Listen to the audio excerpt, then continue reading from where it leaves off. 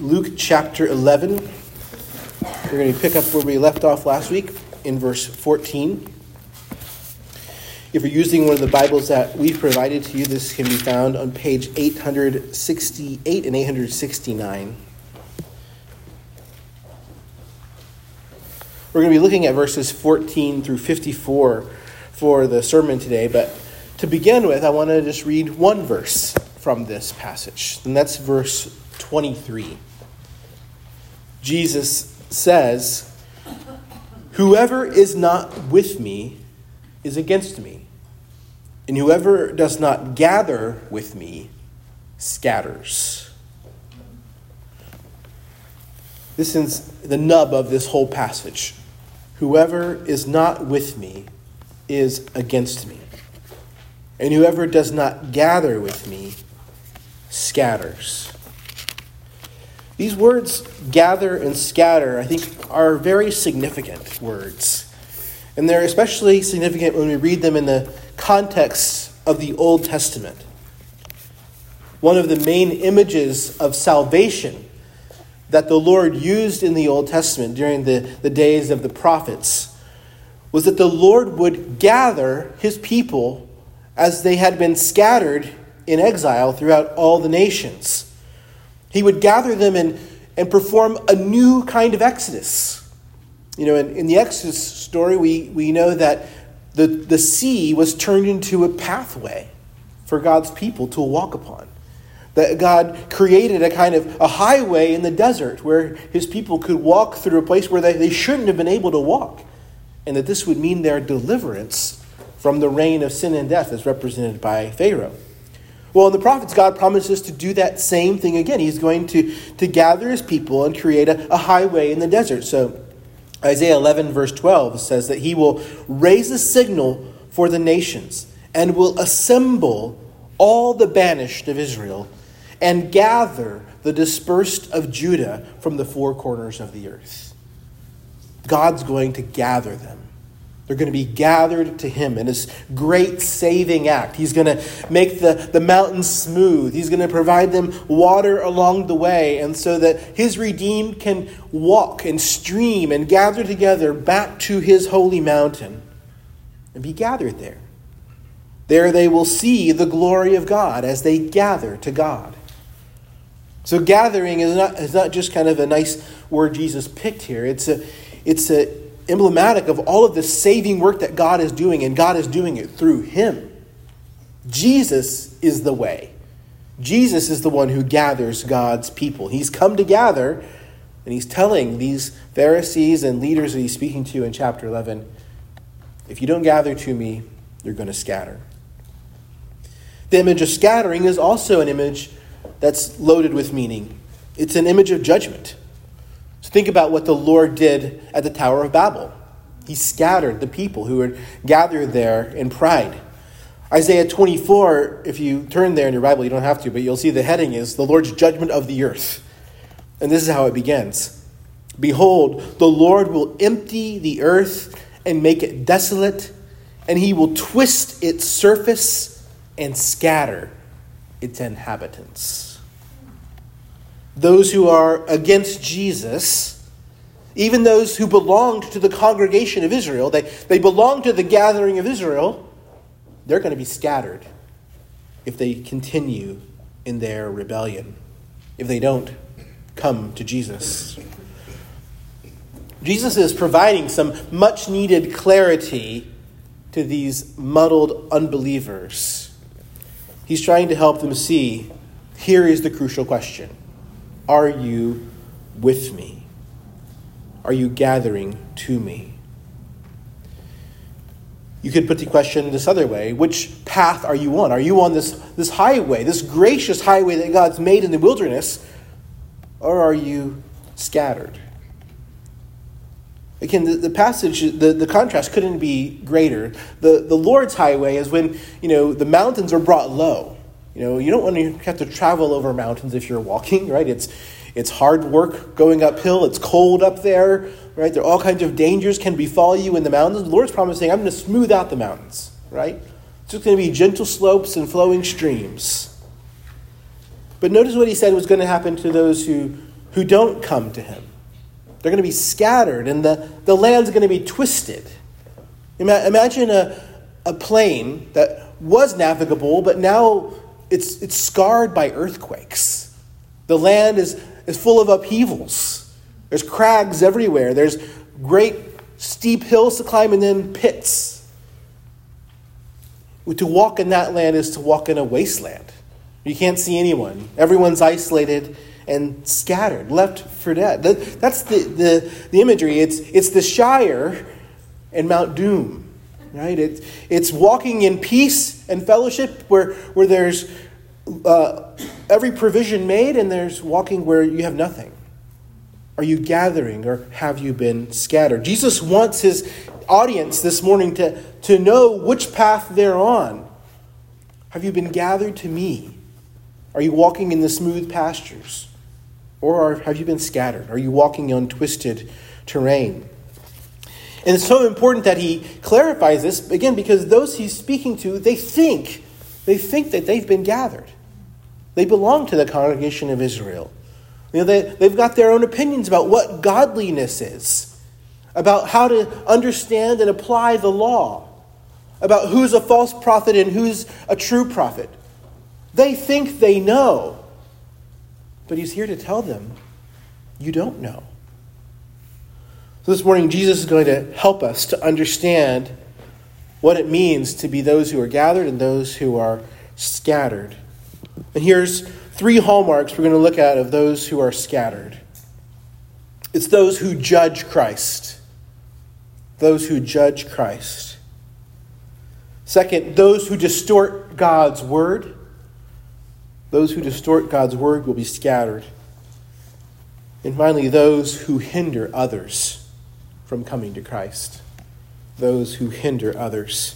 We'll look at all 3 categories in our passage this morning. And to begin, we're going to read verses 14 through 32 of this chapter, and then we'll read the rest as we go. So let's read together chapter 11, verse 14 of Luke. It begins on page 869. Now he, Jesus, was casting out a demon that was mute. When the demon had gone out of the mute man, the mute man spoke, and the people marveled. But some of them said, he casts out demons by Beelzebul, the prince of demons, while others, to test him, kept seeking from him a sign from heaven. But he, knowing their thoughts, said to them, every kingdom divided against itself is laid waste, and a divided household falls. And if Satan also is divided against himself, how will his kingdom stand? For you say that I cast out demons by Beelzebul, and if I cast out demons by Beelzebul, by whom do your sons cast them out? Therefore they will be your judges. But if it is by the finger of God that I cast out demons, then the kingdom of God has come upon you. When a strong man, fully armed, guards his own palace, his goods are safe. But when one stronger than he attacks him and overcomes him, he takes away his armor in which he trusted and divides his spoil. Whoever is not with me is against me, and whoever does not gather with me scatters. When the unclean spirit has gone out of a person, it passes through waterless places seeking rest. And finding none, it says, I will return to my house from which I came. And when it comes, it finds the house swept and put in order. Then it goes and brings 7 other spirits more evil than itself, and they enter and dwell there. And the last state of that person is worse than the first. As he said these things, a woman in the crowd raised her voice and said to him, Blessed is the womb that bore you and the breast that nursed you. But he said, Blessed rather are those who hear the word of God and keep it. When the crowds were increasing, he began to say, This generation is an evil generation. It seeks for a sign, but no sign will be given it except the sign of Jonah. For as Jonah became a sign to the people of Nineveh, so will the Son of Man be to this generation. The queen of the south will rise up at the judgment with the men of this generation and condemn them. For she came from the ends of the earth to hear the wisdom of Solomon. And behold, something greater than Solomon is here. The men of Nineveh will rise up at the judgment with this generation and condemn it. For they repented at the preaching of Jonah. And behold, something greater than Jonah is here. This is God's word. Thanks be to God. Well, there's a lot of puzzling sayings in these passages, aren't there? There's some clear confrontation that's happening, and this is something that's increasing as Jesus journeys towards Jerusalem. There's some demonology here that is kind of foreign to us as modern people. We don't think much about demons, but clearly this was a live issue for those in the first century, and that exorcisms were a common part of Jewish religious life even before Jesus came. So I don't know if you noticed there, Jesus refers to their sons, the people who he's speaking with, they also cast out demons. And Jesus is asking them, by whose power do your sons cast out demons? He even seems to be critiquing his way of casting out demons versus their way, because he says when your sons cast out demons, the demons leave for a little while and then they come back. Right? That they don't have anything to replace the demons with, and the person is worse off at the end than before. What's clear is that spiritual life and death hang in the balance. Right? That Jesus is concerned that people are left in worse shape than they started by the ministry of those who accuse him. Right? These folks are accusing him of working the works of Satan, and Jesus fires back and say, whose side are you really on? For these last 2 weeks, we've been looking at this section of Luke that begins with Jesus' journey to Jerusalem from Galilee. And as he's been going, he's been teaching his followers what it means to know Jesus and follow him, what it means to know his mercy and to be merciful, how God's goodness should drive us to pray. But in this week's passage, we do see this other theme emerging, this theme of opposition, which is a big part of this section of Luke as well, because Jesus, after all, is going to Jerusalem to die, to be opposed and handed over. And so as he goes here, this intensification of opposition is part of what's happening. As Jesus heals, he's being accused. And not just accused of being a bad teacher, but accused of being in league with Satan. And that's how these people respond. We see at first that there are some here who marvel that Jesus casts out this demon which had caused muteness. But then there are these others who said, no, you're working the works of Satan. You're only doing this because you're using the power of Beelzebul, the prince of demons. Now, no matter what your spiritual condition, you'd think that seeing a mute man speak would be marvelous, right? That if we were to see that, we would recognize, well, something good is going on here. And this should have been more so, because again, one of the prophecies about the coming new Exodus would be that the mute would sing for joy, right? So Jesus, by healing this mute man, is continuing to be on theme, right? He's already announced himself as the one who frees the captives, the one who makes the blind to see, and now he's just continuing on, showing them that God is here with you. God is doing the things that he promised he would do when he showed up. And so what should have been happening is that faithful Jews who'd read Isaiah should have been saying, like Simeon said, Lord, now my eyes have seen your salvation. You've clearly shown up here keeping all of your promises. That should have been the response. If you were a faithful Bible reader, that should have been your response. But clearly there are some who don't marvel. They accuse him in verse 15 of casting out demons by the prince of demons. And yet there are these others that said, to test him, kept seeking a sign. These are those I was talking about when I said they judged Jesus. This is kind of a heading for the next few passages. Some were saying he's working for Satan, and others were saying, I need to see something else from God before I follow him. And Jesus' first response, especially to this first group, these ones who said he was a blasphemer, or that they were committing that blasphemy by accusing him of working for Satan, his first response is really to point out the stupidity of their accusations. If Satan is casting out demons, that would mean Satan is making war against himself. It's kind of Jesus' way of saying, is this the best explanation you can come up with for what you're seeing here?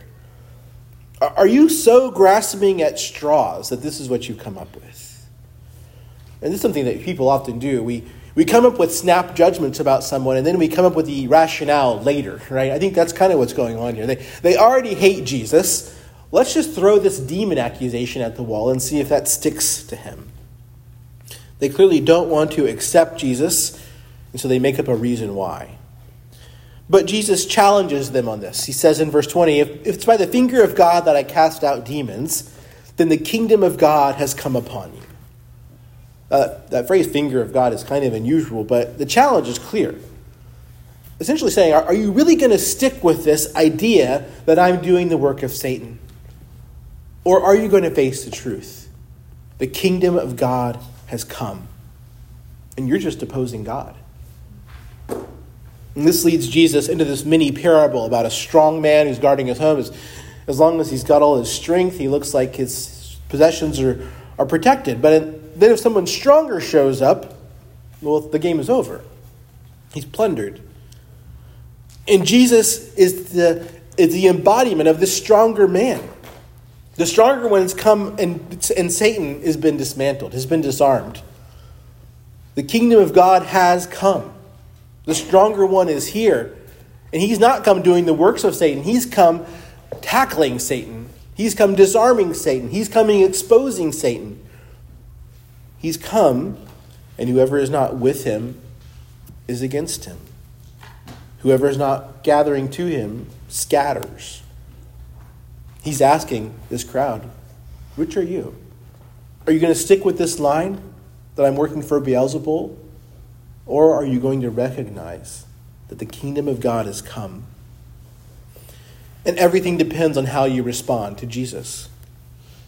Either you receive him as God's appointed Savior, or you reject him. Again, they thought they were on God's side in rejecting Jesus. But Jesus here puts the point to them. Has the kingdom of God come or not? Isn't this exactly what God said would happen when the kingdom of God came? That the mute would speak. We should each ask, am I trusting God as he's revealed himself in scriptures? Or am I trusting in a God of my own imagination? Because that's what these people were doing. They had imagined what it would be like when God came. That it would be like a great king leading an army, maybe. Or just solving all the Jews' problems. They had imagined that. And they weren't willing to submit to God as he'd actually revealed himself. We can do this too, right? We might imagine that Jesus is not judgmental. We like to think of Jesus as always gentle, never having a sharp word. But this passage proves that wrong, doesn't it? We might even be tempted to say, if we had that view of Jesus and we saw a Christian giving some kind of a sharp rebuke, well, you're doing the devil's work by talking that way. It's ungodly to act that way. But you see, the love of Jesus in Scripture, Scripture's Jesus, loves us enough to rebuke us. He loved these people who were accusing him of being in league with Satan. He loved them so much that he confronted them in their error, and he exposed the stupidity of their arguments, of their accusations. Jesus is a God who rebukes us. He's still rebuking us today, correcting us, calling us to repentance. And so he forces a question on any of us who would judge Jesus. Are you with me or against me?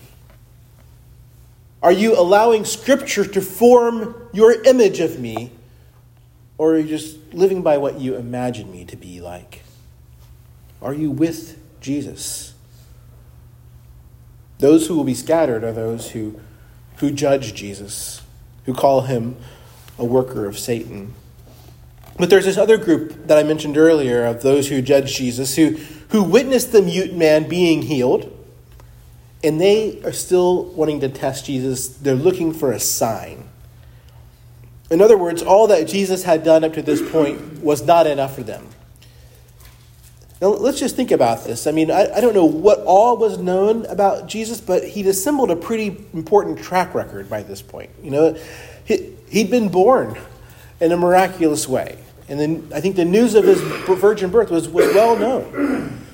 He had this miraculous anointing by the Holy Spirit at his baptism. Great crowds were there when that happened. He's repeatedly preached in a way that people recognize he had authority as he preached from the Word. He's done numerous healings and exorcisms. He's been transfigured on this mountain. I don't know how public that was, but it's not hard to imagine that John and James and Peter told other people, here's what we saw on the mountain. All of these things have been done, many of them very publicly. And these are yet saying, we still need to see something more. All these things aren't enough to prove that you are who you say you are. Where we might not have been tempted to be like that first crowd that accused Jesus of being in league with the devil, I think we can be more sympathetic to sign seeking. I mean, aren't we a people who like to be well informed? We like to do our due diligence. I mean, if you're just going to buy a new frying pan, don't you go read some reviews before you buy it, right? We can go today and find, the YouTubers who've got like all 15 new frying pans, and he's going to tell you about which one is the best and how long the nonstick coating lasts. We always like a bit more information. It can seem like it's justifiable, especially if we're making a major commitment. Like we should do our due diligence, right? We should have all the information. But Jesus calls this impulse, not researching frying pans, but seeking a sign, he calls it evil. This generation is an evil generation, verse 29. It seeks for a sign. It's judging Jesus. It's rejecting him and saying it's not enough who you've revealed yourself to be so far. Jesus says that there's only one sign that's going to be given to them. It's the sign of Jonah. Jonah was this Old Testament prophet, right? He's famous for running from God, being swallowed by the fish, and then vomited up. And if we only know about the fish story, we might forget about Jonah's post-vomit success. After he's spat out on the shore, he goes to the city of Nineveh and he preaches there. And even though he's upset about it, he's a really successful preacher, right? The Ninevites hear and they repent. From the least to the greatest. They put on sackcloth and ashes and they repent, and God, at least temporarily, averts the disaster that he had planned for that city because of Jonah's preaching. It's not clear whether the sign of Jonah is just the preaching, or maybe it includes his kind of quasi-death and resurrection in the belly of the fish, and it could mean both. And certainly Jesus here is a prophet like Jonah, pronouncing these woes upon his own people. But we also know that he'll die and rise again, and that will be his own kind of sign to these people that he's preaching to.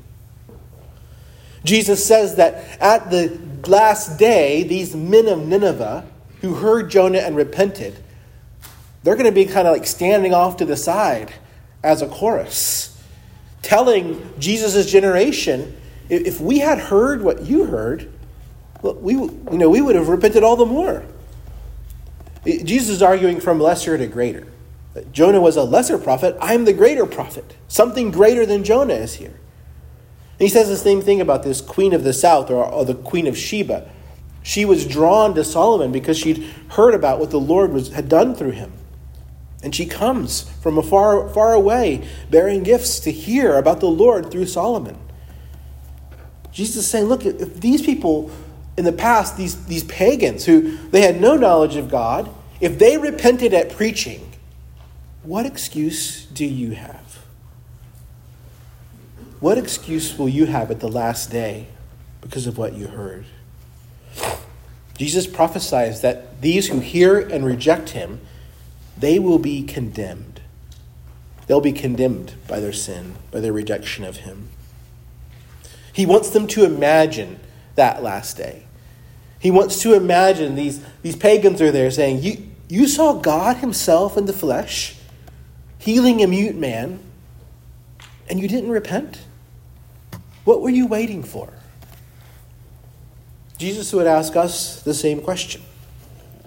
Are we waiting for some sign in heaven for God to prove himself to us before we believe in Jesus? And maybe we think we're justified. I mean, we weren't there to see the mute man healed, right? If we had just seen something like that, maybe we'd have more faith. We want to see Jesus do something supernatural in our lives to heal that sick friend. Well, what would Jesus say to that impulse? I think we can see what he would say in that strange encounter he has with this woman in verse 27. This woman shouts out in the crowd. She shouts out a blessing on Jesus' mother. As he said these things, a woman in the crowd raised her voice and said to him, "Blessed is the womb that bore you and the breast that which you nursed." It seems to be better than accusing Jesus of working for Satan, right? So we're making some progress. It's positive.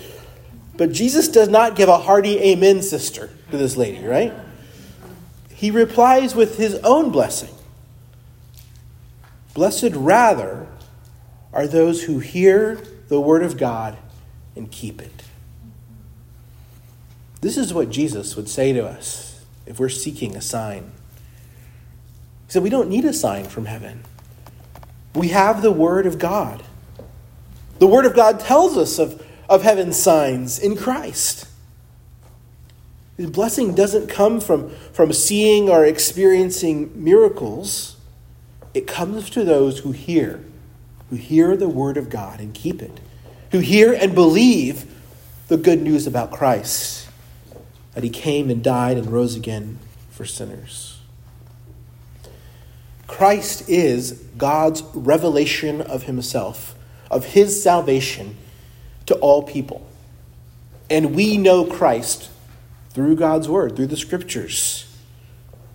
To ask for some other sign, some other revelation, is to say that Jesus, as he's been revealed, is not enough. You know, at the end of the day, that's not very different from the blasphemers who were saying Jesus was a worker of Satan. Because to say that Jesus is not enough is to say that he is not God in the flesh. He's not the Savior. It's to say that the gospel is lacking. So the question is, have you heard the word of God? Have you heard the word that proclaims Jesus as the deliverer, the Son of God who's come to save? Are you keeping it? Are you judging Christ or believing him? Those who judge Christ say, Jesus, you're not enough. Jesus, you shouldn't be acting like that. Those are the ones who will be scattered. But those who believe, they are gathered to him. They are gathered to God through Christ. The next group of people who are scattered are those who distort God's word. Jesus moves on to address them beginning in verse 33. You might say we might be able to see kind of a movement in this passage. So we start off with the blasphemers, those who were most overtly accusing Christ, and it kind of moves to those who are rejecting him with more subtlety. So from blasphemers we go to these sign seekers, but then we move to the Pharisees and the lawyers, the scribes, teachers of the law. But Jesus' words to them are very similar to his words to these others. He says that the Pharisees' ways also lead to death. You know, these exorcists in the Jewish world, they exorcised demons, but then they left people susceptible to greater possession. The people who they ministered to ended up worse off, more enslaved to demons than when they started. Well, he says the Pharisees are like unmarked graves. People who follow the Pharisees' way stumble into contact with death, he's saying. The Pharisees and the lawyers, they lead people away from the kingdom and not to it. The lawyers and scribes, he says, take away the keys of knowledge and you hinder people from entering. These are those who distort the word of God. Jesus wants them to see that distorting the word of God leads to spiritual death. Let's begin reading in verse 33. For now we'll read just down through verse 41. Jesus says, "No one, after lighting a lamp, puts it in a cellar or under a basket, but on a stand, so that those who enter may see the light. Your eye is the lamp of your body. When your eye is healthy, your whole body is full of light, but when it is bad, your body is full of darkness. Therefore be careful, lest the light in you be darkness. If then your whole body is full of light, having no part dark, it will be wholly bright, as when a lamp with its rays gives you light." While Jesus was speaking, a Pharisee asked him to dine with him, so he went in and reclined at table. The Pharisee was astonished to see that he did not first wash before dinner. And the Lord said to him, "Now you Pharisees cleanse the outside of the cup and of the dish, but inside you are full of greed and wickedness. You fools! Did not he who made the outside make the inside also? But give as alms those things that are within, and behold, everything is clean for you."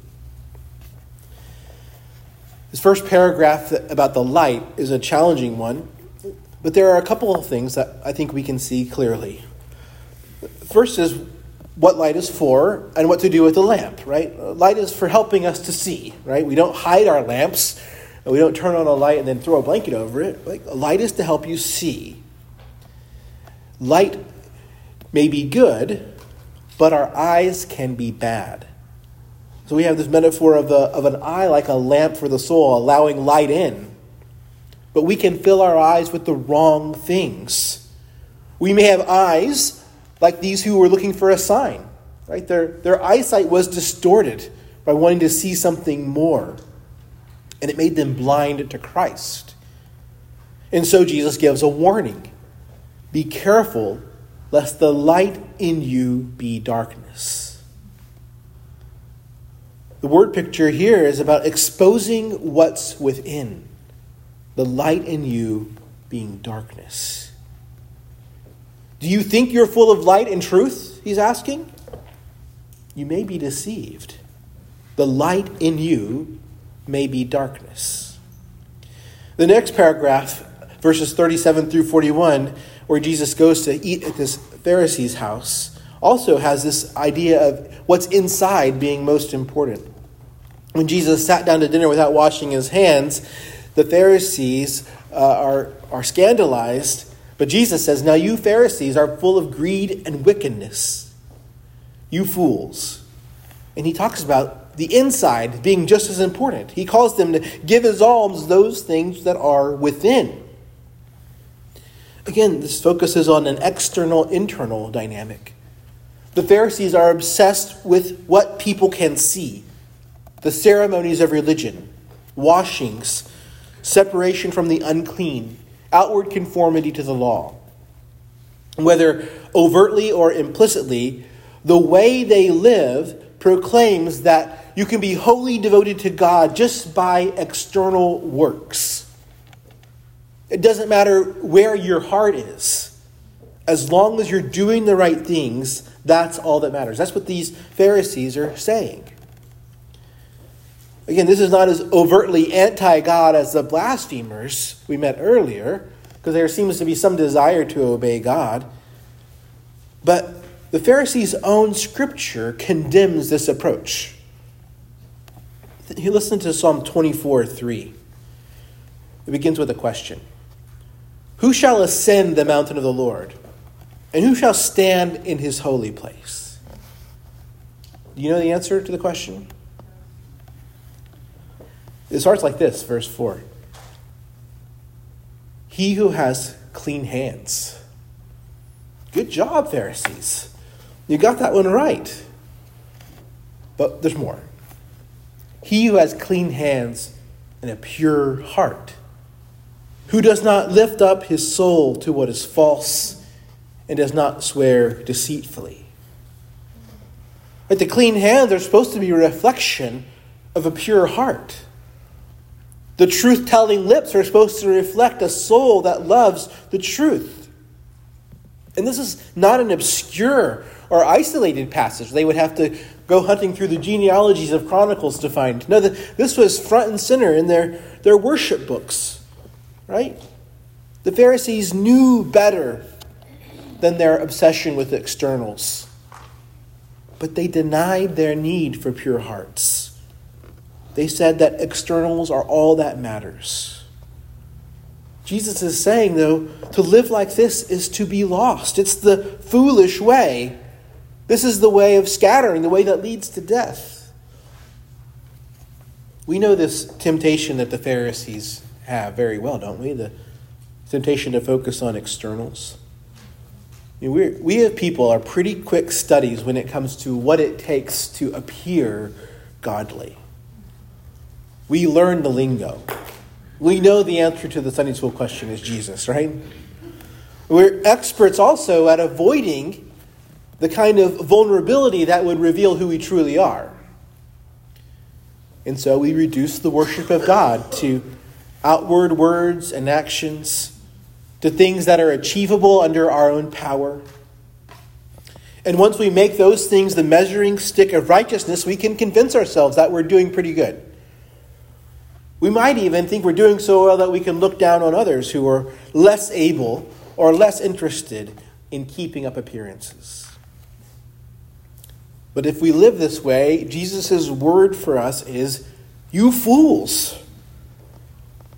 And he refers us back to the God who made us. Don't you realize the one who made you didn't just make you a body that can be seen by others. He made you inside and out. And God sees into the soul. God demands the worship of the whole person. Jesus says that we are to give to God those things that are within. To love God with all of our heart. Jesus rebukes those things whose inner selves is full of darkness, who are full of evil and yet pretend they're full of light. The most remarkable thing, though, is that in both of these pictures about inward darkness or inward wickedness, he offers hope. In verse 36, he says, "If then your whole body is full of light, having no part dark, it will be wholly bright, as when a lamp with its rays gives you light." There's hope for brightness. In the same way, in the same vein, he says, give as alms those things that are within, and everything is clean for you. In other words, you're Pharisees, you're on the way of death. You're on your way to being scattered. But there's an off-ramp from this way. You don't have to continue on living as hypocritical fools. And the off-ramp is to remember the one who made you. That he made you inside and out. That he desires your pure-hearted worship. And to repent of the way you've distorted God's word by making it all about external things. Look to the one who made you and repent. And look to the one who's come to save you. Look at me. I'm here, bringing God's kingdom. I've come to make the mute talk. I've come to open the blind eyes. I've come to free you from captivity. I've come to deal with the spiritual rot that is inside you, that you know that's there, but you've been papering over. The complete cleansing that they need comes from Christ. It's not something that we can do to ourselves. It's only something that we can receive, that we can get as we're washed by the blood of Christ. By trusting in Jesus, in his death for our sin. That's how we can be clean from the inside out. That's the light that we need. Those who distort God's word will be scattered. But those who receive and hear the word of God will be cleansed and gathered. The second distortion is those who neglect God's love and justice. Jesus pronounces a woe to the Pharisees. "For you tithe mint and rue and every herb and neglect justice and the love of God. These you ought to have done without neglecting the others. Woe to you, Pharisees, for you love the best seat in the synagogues and greetings in the marketplaces. Woe to you, for you are like unmarked graves, and people walk over them without knowing." So these Pharisees also are focused on minutiae, tithing herbs and rue, but neglecting justice and love. It's noteworthy that Jesus doesn't tell them that they're wrong to tithe the mint and the herbs, right? He tells them, you should do these things, love and justice, without neglecting the others. So it's worth paying attention to every detail of the Christian life. Our whole lives do belong to God. We should be concerned about the big things and the little things. But to neglect love and justice, the love and justice of God, is to neglect God himself. I mean, what is God if he is not righteous and he is not love? So their distortion of God's law had led them to miss God altogether. There's some ambiguity in this phrase, the love and justice of God. Does it mean that we don't love and that we don't do justice ourselves? Or does it mean that we're not valuing God's love and God's justice? I don't think we're meant to be able to tell the two apart. To know God's love is to love. To love God's justice is to do justice. So the question is multifaceted. Do you know God's love? Do you rejoice in God's righteousness? Do you love with God's love? Do you hunger with and thirst for righteousness? In many ways, we're back to the parable of the Good Samaritan.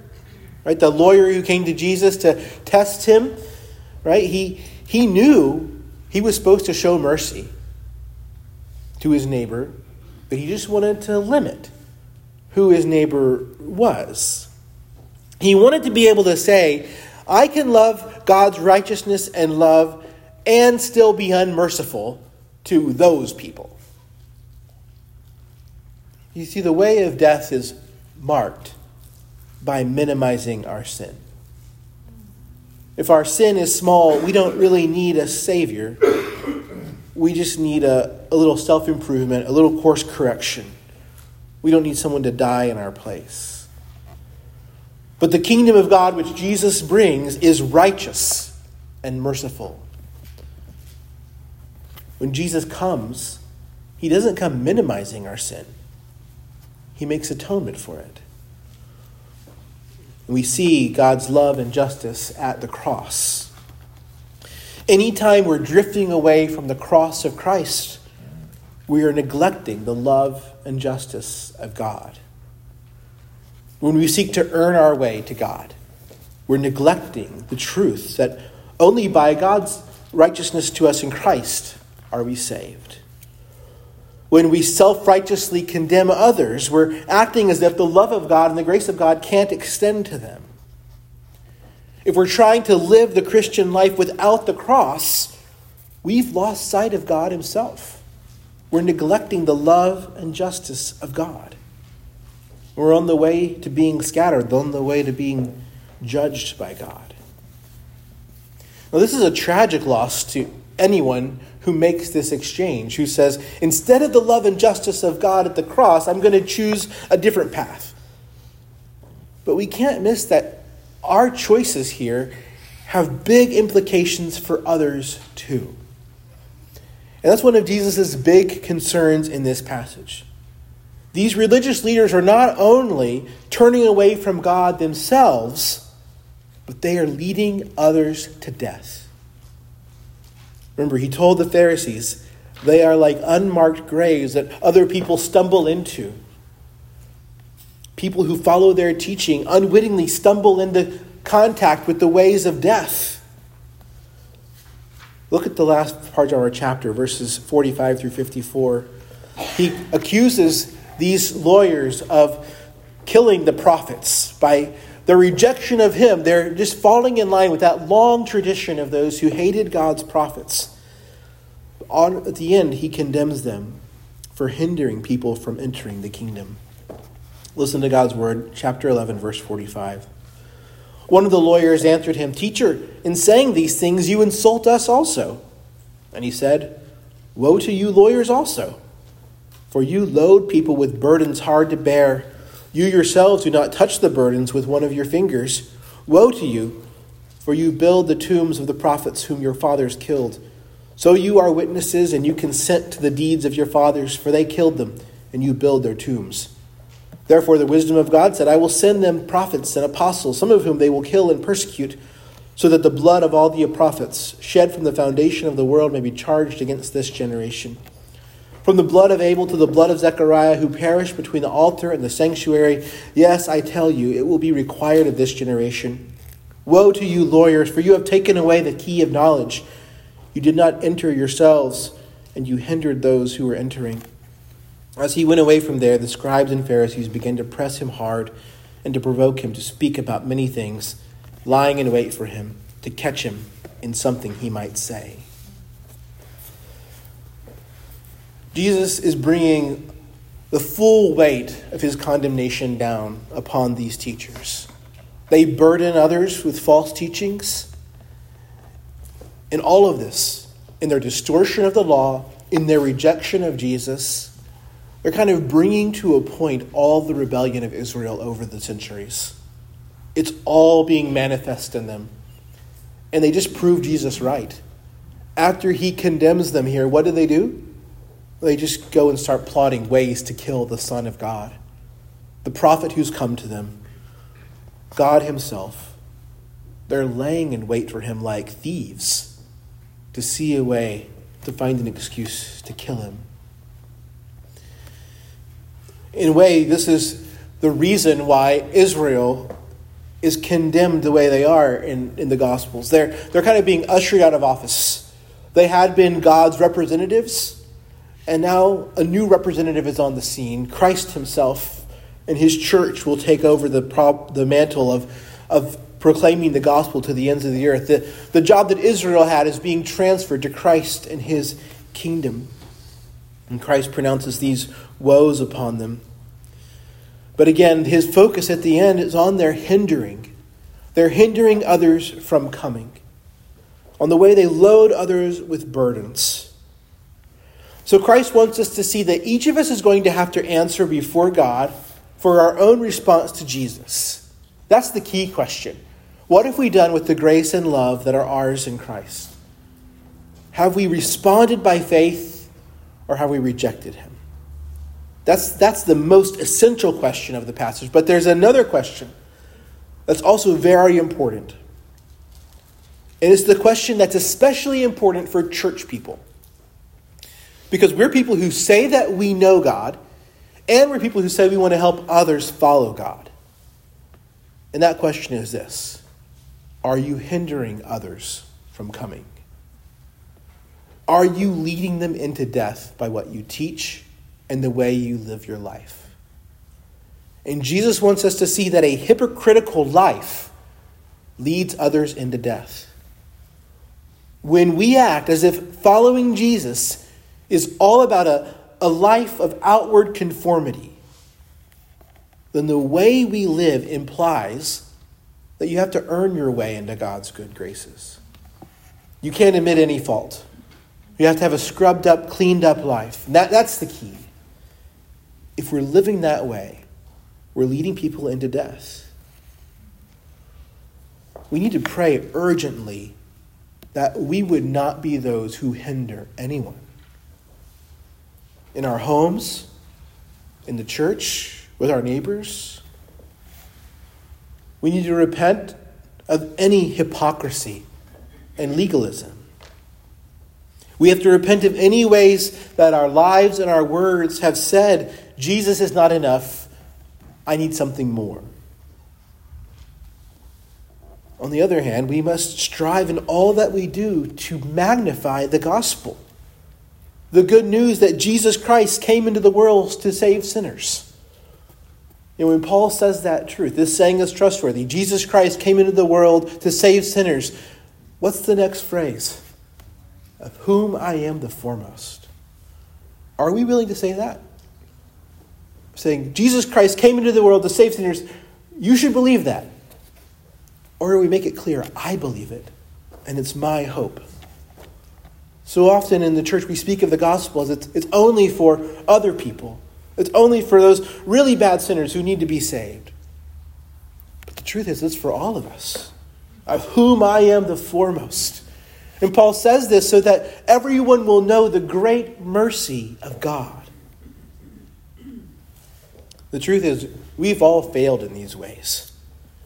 We've judged God's work by our own standards. We've held Jesus at arm's length and said, give me something more. We lived hypocritical lives, put up a good front while hiding our sin. We've neglected God's love and justice. We've preached messages with our lives and our words that have confused others. So what do? The only thing we can do is to come back to the one who makes blind people see, mute people talk, who frees people who are captive to sin, to come to Jesus. He is the one who cleanses people of their sin. We don't have the pure hearts we need to dwell in God's holy hill, but Jesus can cleanse us. And so we come to Jesus. We get cleaned. Let's pray.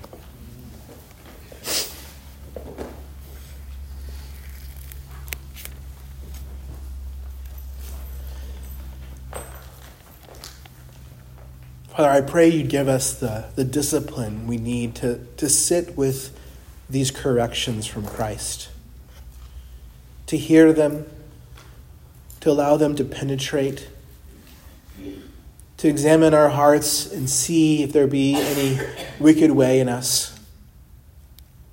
Holy Spirit, we pray you would bring conviction where we need to be convicted.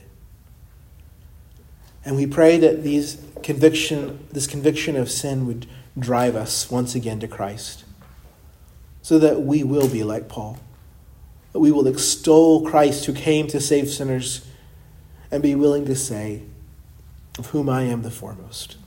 We pray this in Christ's name. Amen.